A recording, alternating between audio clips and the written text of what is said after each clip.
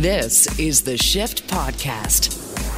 Rob Fay in for Shane Hewitt. What does it take to be a good parent when your teen graduates from high school? We had Julie Freedman Smith, parenting coach and co-founder of Parenting Power, giving us tips on how to support our kids as they go through this massive change and how we parent better post-pandemic. Steve Stebbing brings us a look at the new Elvis biopic and what horror movie we should watch out for this weekend. Plus, Ethan Hawke's chilling performance and more. And again, are you okay? Are you okay with hitting a crocodile with a frying pan? Those are the kind of questions that we ask you on the Thursday/Friday edition of The Shift. This is the Shift Podcast. Guys, are you okay with Australia? Yes. They just seem like amazing. They just seem like they have, I think that they're very rugged, right? They just, put up with incredible creatures just like in their backyard. They live in a harsh country, and yet they're incredibly friendly. They have such a high quality of life, and they have a delightful accent. It's just, it's on my bucket list of places to travel to. And I would probably stay for like a month if I went. Like I would want to go for a while. Well, see, no, I did 5 months. I had a work visa for a year, but 5 months was about my limit here. They are very friendly. They are almost too friendly. Interesting. Could not go anywhere by yourself without being swarmed by about 1 million people asking what your life story was. And for me, being a natural introvert, it was kind of hellish at times. And also fond of, at least where I was, lots of alcohol and very rowdy, to the point where I believe there was some kind of a street fight every single night. So it was intense. It was an intense place to be. You know what? Prisoner Island is a dump. That coming from Drex. Rob, Wow. I will. Prisoner Island, I get. It took me a second. I make the reference. Fantastic. Just not bad at all. And if that is, in fact, Drex, that's fantastic. Because he is in Australia as we speak. Okay, so if you were listening last night, this is where the inspiration for this story comes from. We were talking about the forklift operator from Australia who was featured on RUOK. Ryan scours the internet with one goal. Can he beat that story? And how's this one for you? An Australian pub owner is being hailed as a hero. A hero, I tell you, after defending his pub from an alligator with a frying pan. Out of the fry pan and into the fire, this croc king isn't afraid to dish out a serious dose of discipline. I just grabbed the frying pan and gave an almighty smack on the nose. For nearly 20 years, Kai Hansen has been lordship of his very own island, around 70 kilometres as the crow flies south of Darwin. My kingdom has the only croc-infested moat all around it. King Kai lives alongside his beloved Casey, who entertains visitors on the banks of the Adelaide River. But a rogue croc named Fred has moved in and upset the pecking order. Now he's bigger than her, and that is a problem. So she climbs up over there, which is very close to the walkway where people come in from the chopper. Which forced the publican to bring out his shield. Gave her a smack a couple of times 15 years ago. So she knows what a frying pan is. And I don't have a gun. Well, I'm lying when I say I don't have a gun. But it's not very effective. That one from 9 News. According to the Australian Backpackers Guide, saltwater crocs are more aggressive. They're the more aggressive of the two types found down under, the other being freshwater crocodiles. And how about this? They can reach a whopping 7 meters in length. But enough of the croc. Let's get back to the guy. I mean, what a sell job. You know, those guys at 9 News were driving back in the truck with the old footage, and they're like, man, do we have a lead for you. We got a story. Yeah, and you know what I love is that island that is his island is called Goat Island. So he has a crocodile moat on an island named after a goat, and he defended it with a frying pan. And the gun that he had was like the gun that the Joker has in Batman, where it goes bang and like the little rod shoots out and then the flag drops down. That was his gun.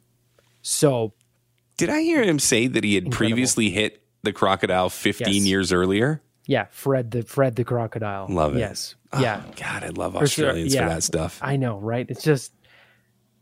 Oh, sorry. I think an alligator. I know there's a big difference between the two. I'm Oh, not sure what the right. difference is, but it is an alligator in this story, not a crocodile. Does that make it any less or any more? Wait, or no, it's a crocodile. It is a crocodile. It's the bigger in of the this two. one. It's the bigger of the two. It is a crocodile. Okay, on to the next one. Guys, are you okay with twins? Yeah. I don't think I've ever actually met twins. I've met fraternal twins, like people born at the same time, but I've never met identical twins in my entire life. I don't think I've ever seen one. Really? Yeah. No, I'm so. okay. I'm okay with twins. Yeah, they're usually very different. I Easy employ to tell twins. apart.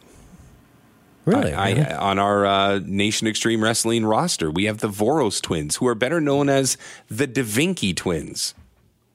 I don't know. Way. Yeah, Are you they serious? wrestle in Vancouver for Nation Extreme Wrestling.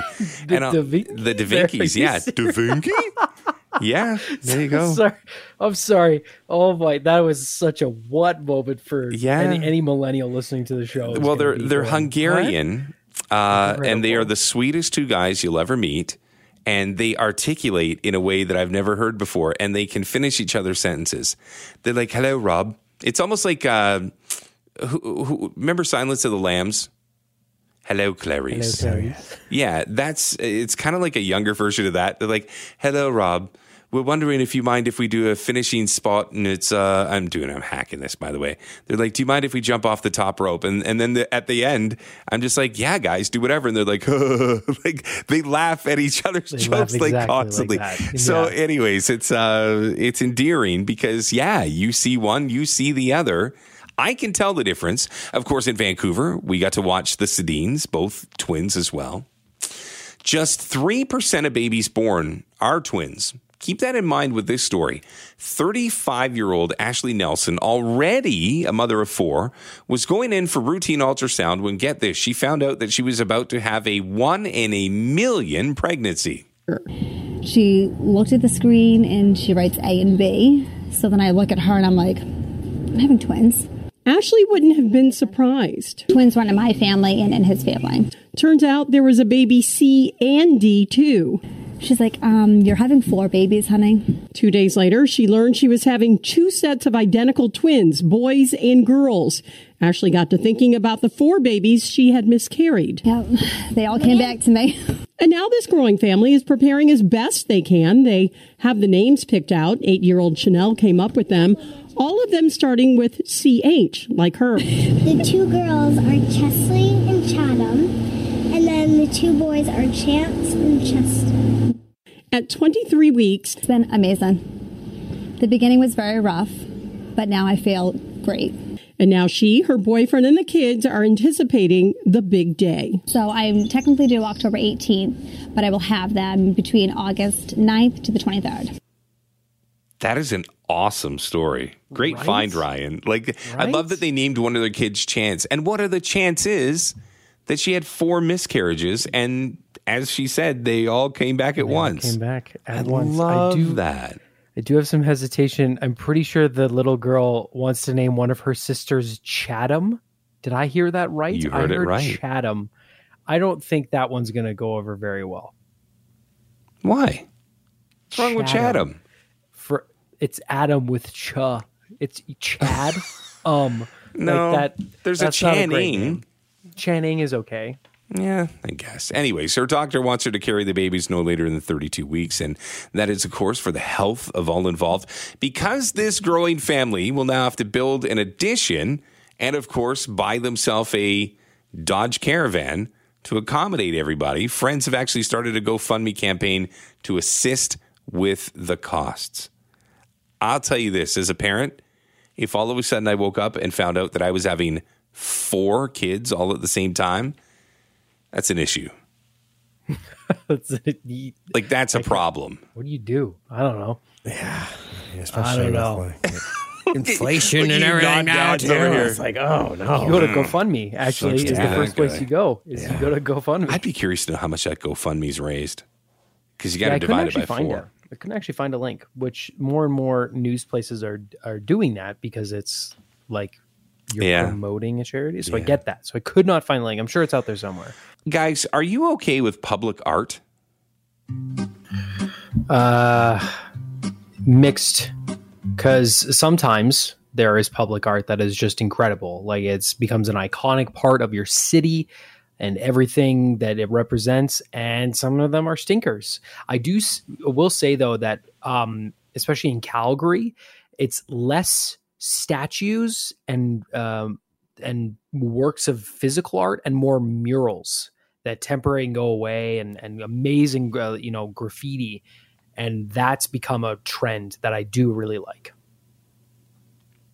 I would like to think Vancouver, and Brennan, you could probably echo this, has some fantastic art. Yeah, I think so. Yeah, I was just down by the English Bay the other night with all the laughing guys. I was reading about the history of the laughing guys. I had never read that little plaque down there before to get the history of all those.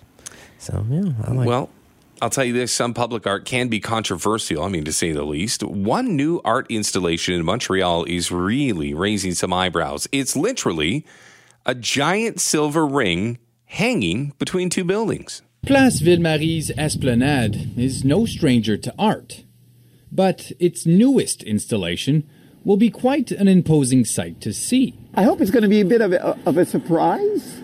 Measuring some 30 meters in diameter and weighing some 23,000 kilos, the ring, as it's called, will hover over the plaza's staircase, overlooking McGill College Avenue and focusing on Montreal's Mount Royal.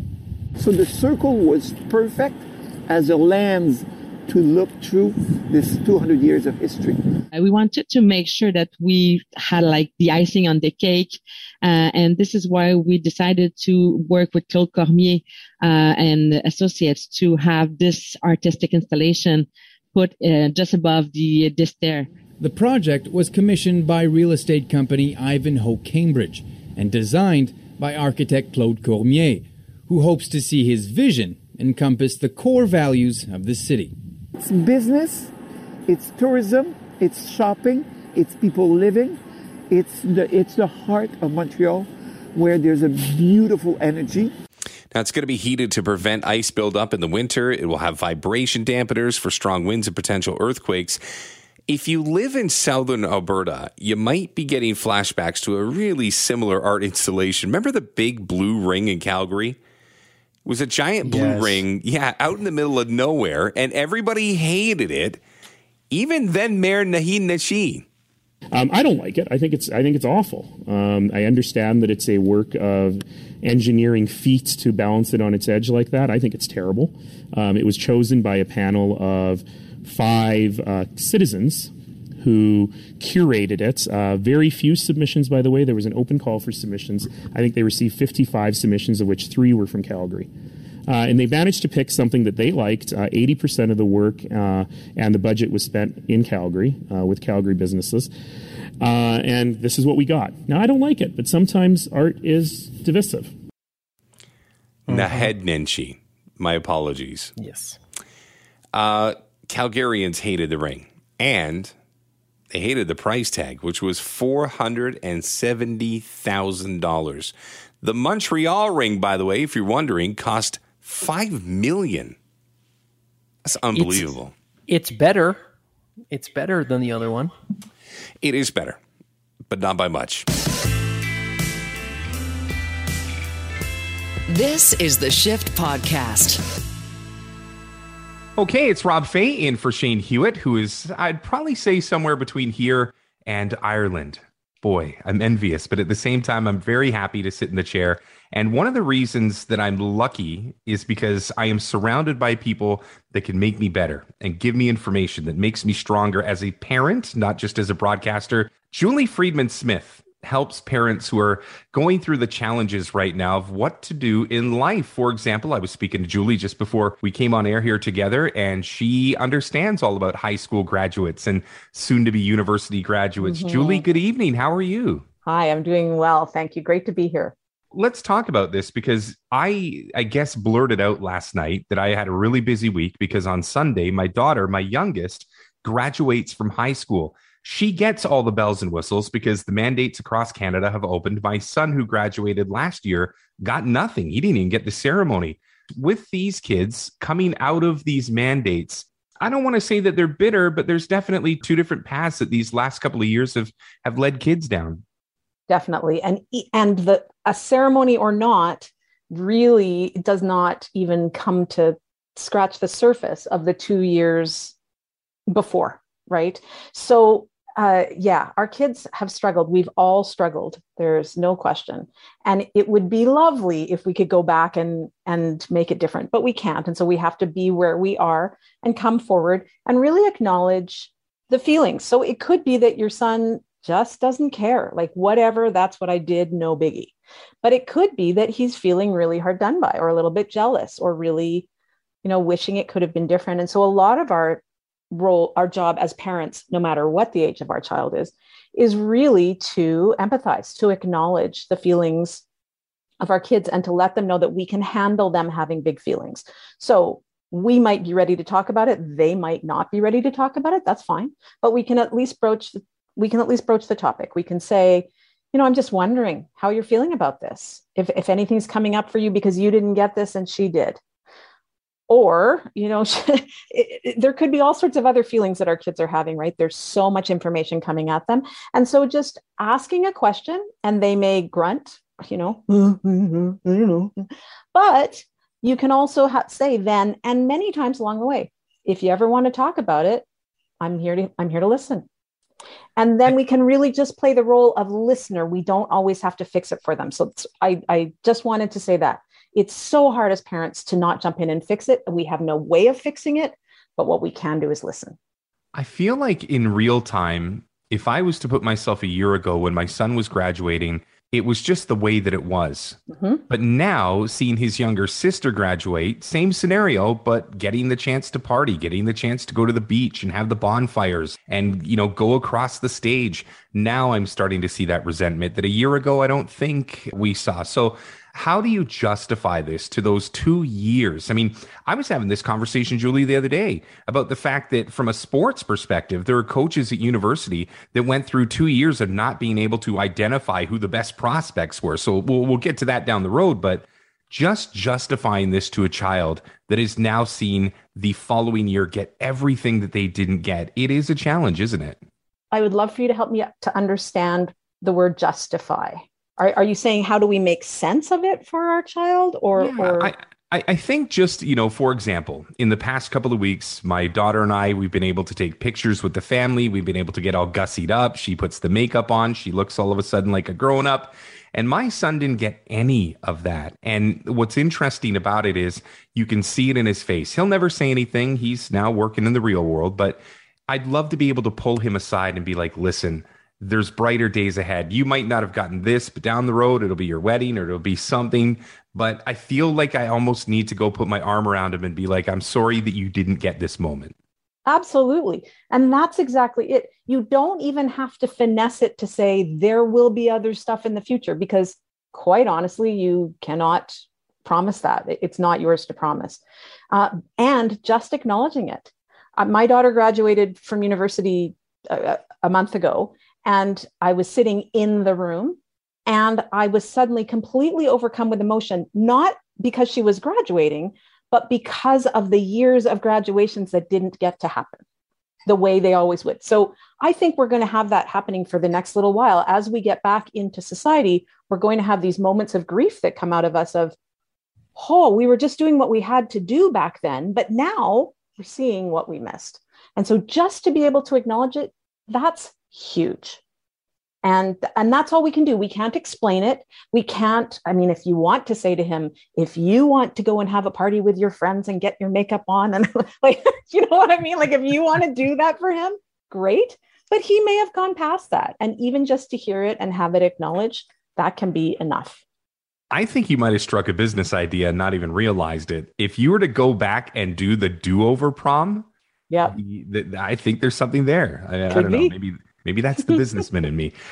Julie, let's talk about it from a parent's perspective, because we've talked about it from the kids and the fact that they're more resilient than we give them credit for. There's no doubt about it. Sometimes I think it's the stress that I put on myself.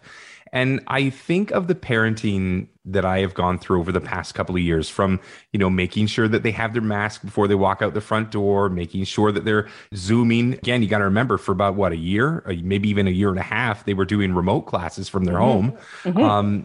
The challenge that I face is getting back on the treadmill of life. Because once you've had the opportunity to have these kids at home, you get set with a new level of standards. And now to go back, these kids are going back to school, but I don't have to go to the office. So I feel like my equilibrium's still a little bit off. Yes, I think you and every other parent is having that same feeling. And depending on where your kids are, where different people's kids are in their school stages, many of them, there are many things that happened during those 2 years that are different than would have happened prior, and that we might want to put back or move forward in a good way. So one of the biggest questions that I've been getting from parents is, how do we deal with screen time? Before COVID, we were, as parents, many parents, hyper aware of screen time. Then during COVID, that was everywhere. It's how we survived. And so the question is, do we even care about it? Or how do we move back to something more reasonable? How do we shift our lives to where they are now instead of where they were then? And for every family, that's going to be different. And I definitely think it's worth the parents, if there are multiple parents in a family, to do some thinking about this. And if you're a single parent, I hope that you have someone in your network who's there for you to bounce ideas off of, because it's nice to not be one hand clapping. It's nice to feel that there are people around us. So it's an opportunity for us to get clear on what's really important. Usually I start with families on values. What are the key values we want to teach?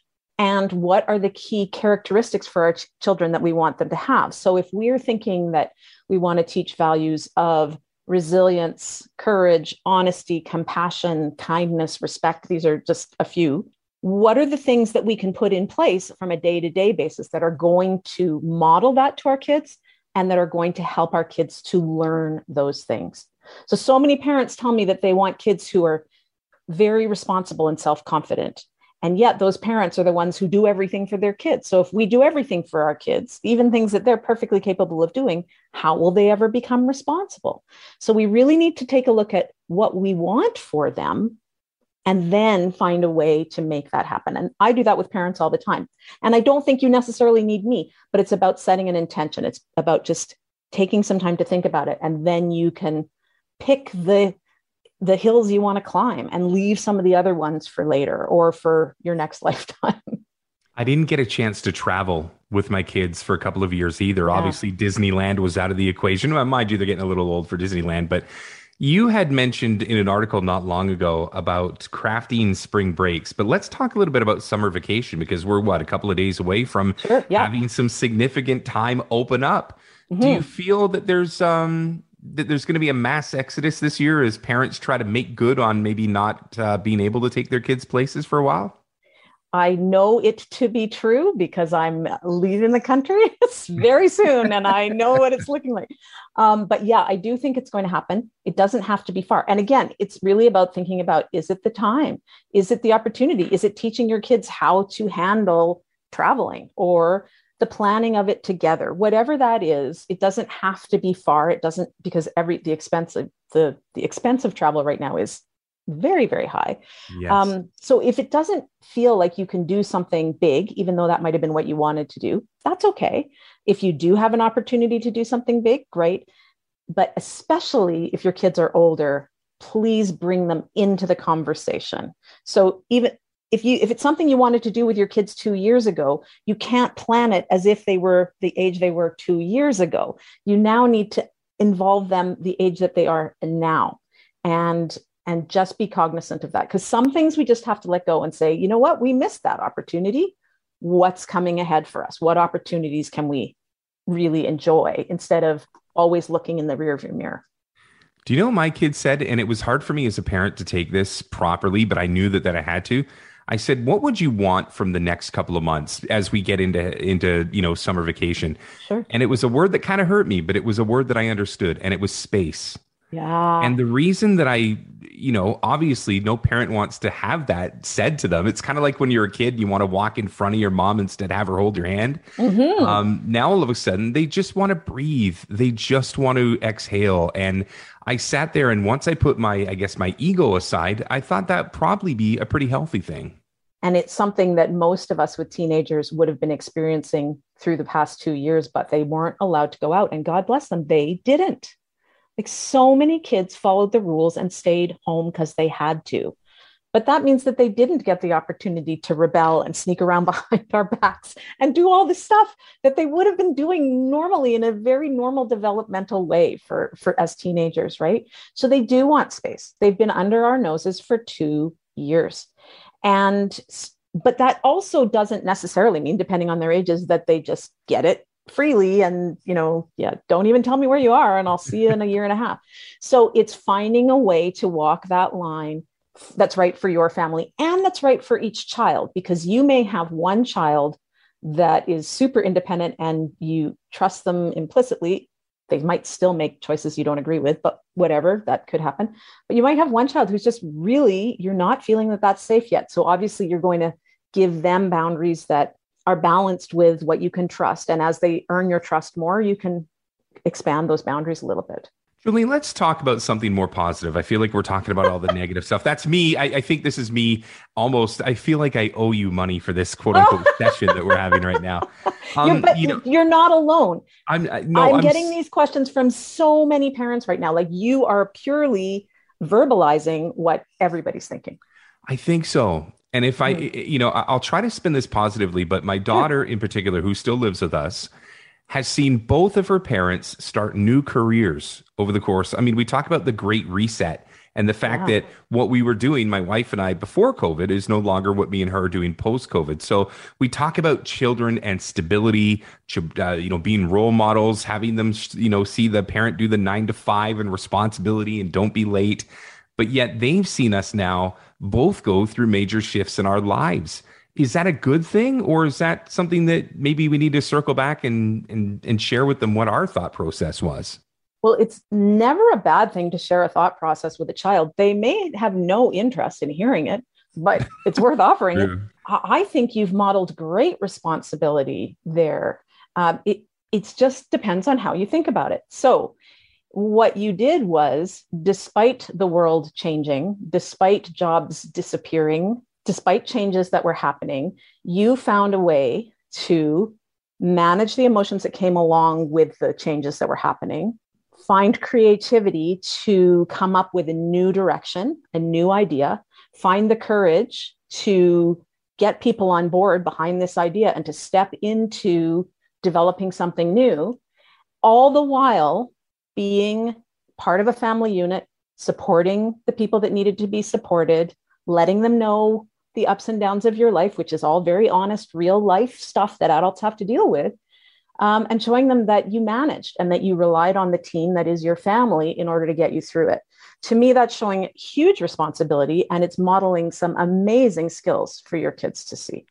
Julie, if your kids came to you and said that they wanted to move to the other side of the world. Yep, it's happening in 2 days. Well, it's funny you saying that. I bring this up. Yeah.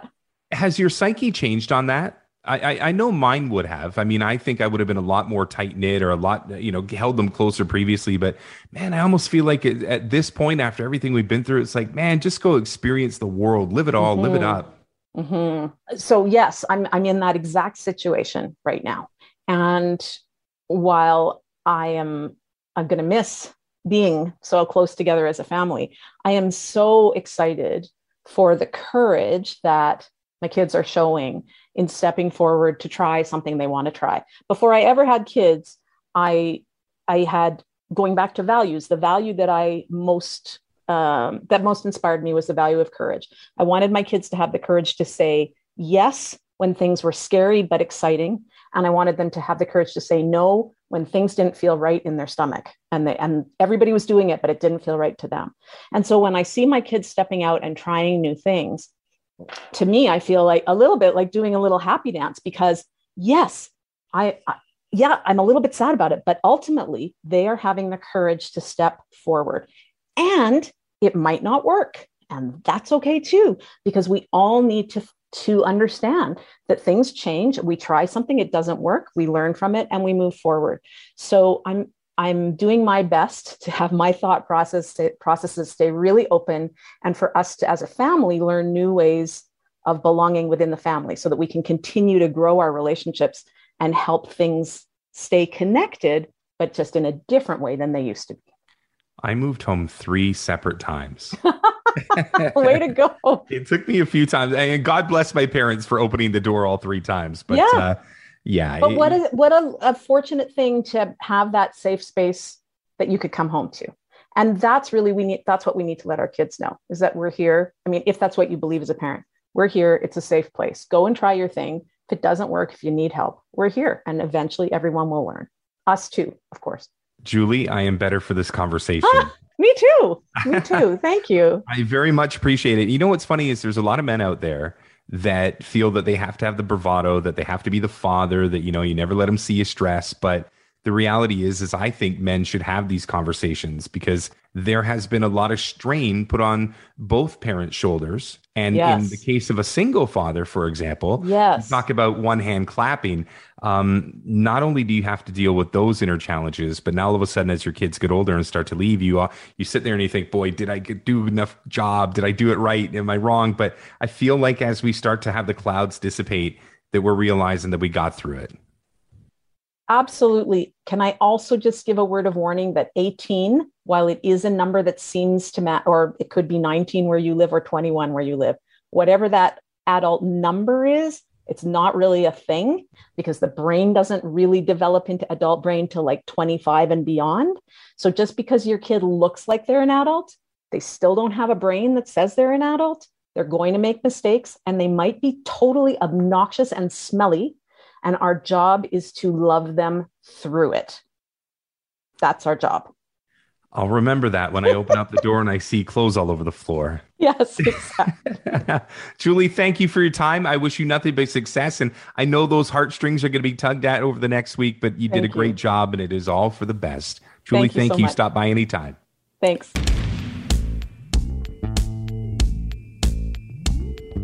This is the Shift Podcast. You know, what's interesting to me is when it comes to movies, I think we've all known in just over a night and a half that it's not necessarily my forte. I watched many a movie on a minor league baseball bus in between Spokane, Boise, down to Hillsboro, wherever, but it was always the same 5 or 6 movies. Could you name the 5 movies that minor league baseball players watch religiously all the time? Like, for example, we're not watching Shawshank Redemption on a bus. Could you at least name 1 or 2 movies that you just know teenagers and guys in their early 20s that are going from port A to port B, what they'd watch? You know what? Let's get a movie aficionado into the conversation who might be able to answer even 1 or 2 of those. It is my pleasure to welcome Steve Stebbing to the show. Steve, welcome back. How are you tonight? Not too bad, Rob. How are you doing? I'm okay. Come on, take a crack at this. What years are we talking? Oh, what's the time any frame? of the last 20 years. Okay. Superbad?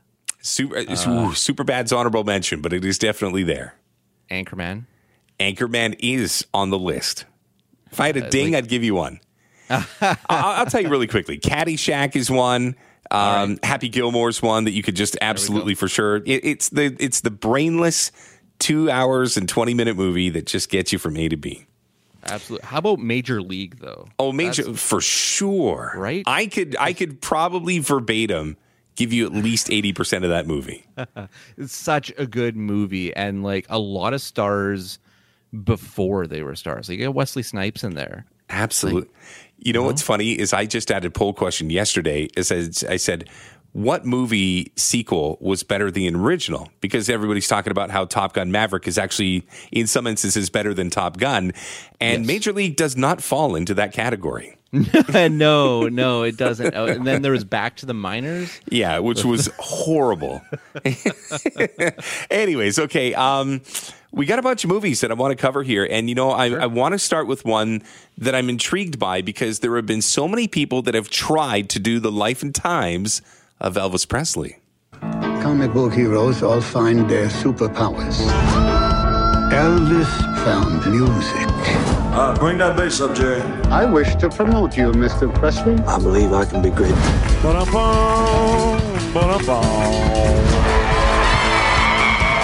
Some people wanted to put me in jail. So where's moving? Don't so much as wiggle a finger. I'm gonna show you what the real Elvis is like tonight.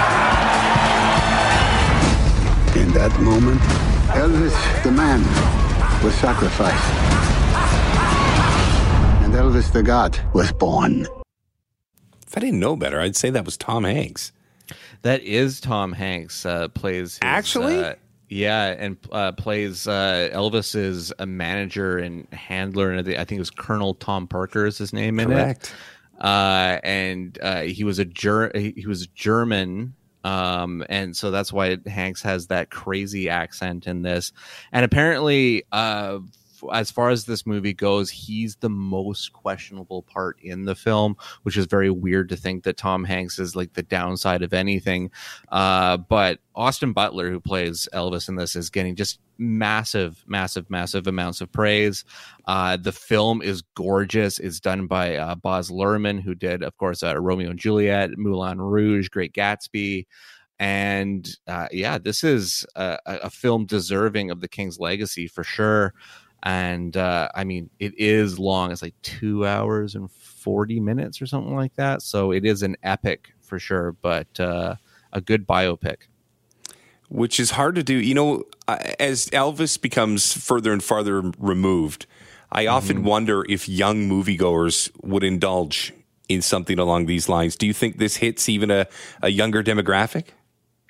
I think it possibly can. I mean, Walk the Line did for Johnny Cash and everything, and probably introduced his music to a younger generation as well. So I say it has potential.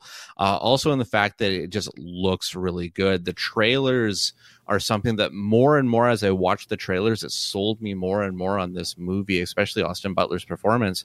So I don't know. I think this possibly could have legs. Is it going to be like a resurgence? We're going to see Elvis on the top Spotify list?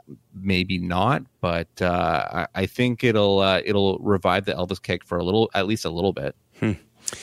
The Tom Hanks thing, where he told everybody to beat it after his wife Rita got tripped. That put him in the news, but it also brought up a nugget that I didn't know. Is it true, and you might not know the answer to this, that the volleyball in that movie that he was in, all by himself, all by him lonesome, was named after his wife, Wilson, Rita Wilson? I think it was the maker of the ball, but I mean, that's a great theory as well. Okay, so I mean, I know it's a Wilson ball, but do you think there's a correlation between the two? I mean, come on, work with me on that one. So. I think so. Just, he was stranded on an island and forgot his multiverse wife on the other side of it. See, you're working with me. I appreciate that. Okay, onward and upward. Let's talk about the black phone. Doesn't work. Not since I was a kid. I'll scream. I'll scratch your face. This face? Daddy, I had a dream about it. What happened in your dream? He was taken. By a man with black balloons? Yes. We never released those details.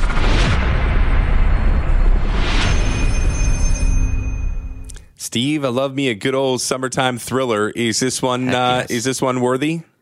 Definitely. The buzz on this one is huge, and it comes from writer and director Scott Derrickson, who one of his horror films, Sinister, is on the list of one of the scariest films of all time. So for him to return to the genre after his dalliance with Marvel with Doctor Strange, very, very exciting. Of course, this is adapted from a short story by Joe Hill, who is the son of Stephen King, and the source material is incredible. And we've got Ethan Hawke, who has just immensely improved role after role to be one of my favorite actors working today. Plays a sinister, not to be mixed metaphors here, but a sinister villain role in this. And it's exciting stuff. I love it. Okay, so we've done a biopic. We've done a horror/thriller. Let's get to one that I think we're all going to smirk because if memory serves me correct, you have physically sat down and spent a chunk of your life watching and I think enjoying Beavis and Butthead do the universe. T-minus 10, 9, 8, 7, 6, 5, 4, 3, 2, 1, 0. Ignition.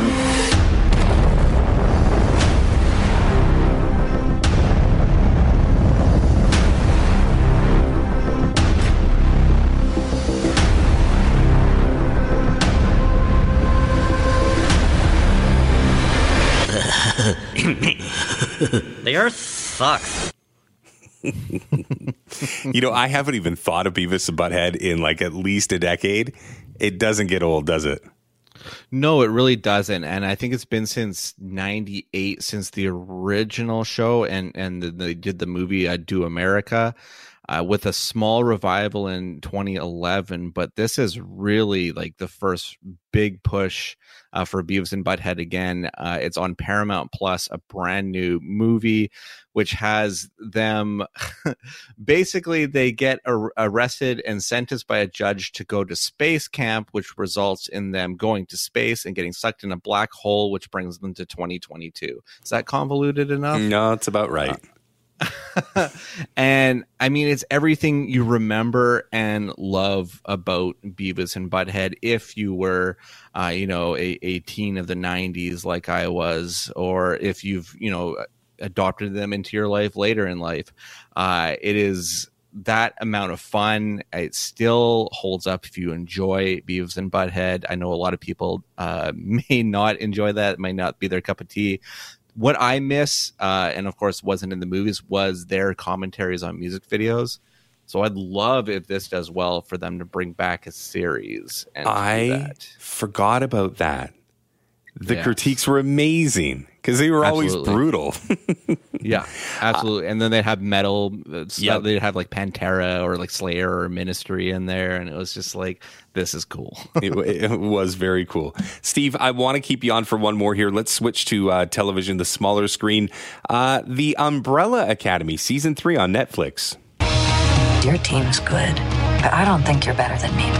I ended the world twice, and you're just meat and spandex. Dad didn't adopt us as babies, but those babies still existed here. So, if you ever see your other self, Kill them. Sleep with them. Avoid them. What the hell is wrong with you? Oh, come on, as if you wouldn't climb Luther Mountain. A lot of people, yeah, that's a good one. A lot of people saying good things about this one. Elliot Page, what were your thoughts on this one? I absolutely love this series. I've been a big fan of the comic book created by My Chemical Romance singer Gerard Way.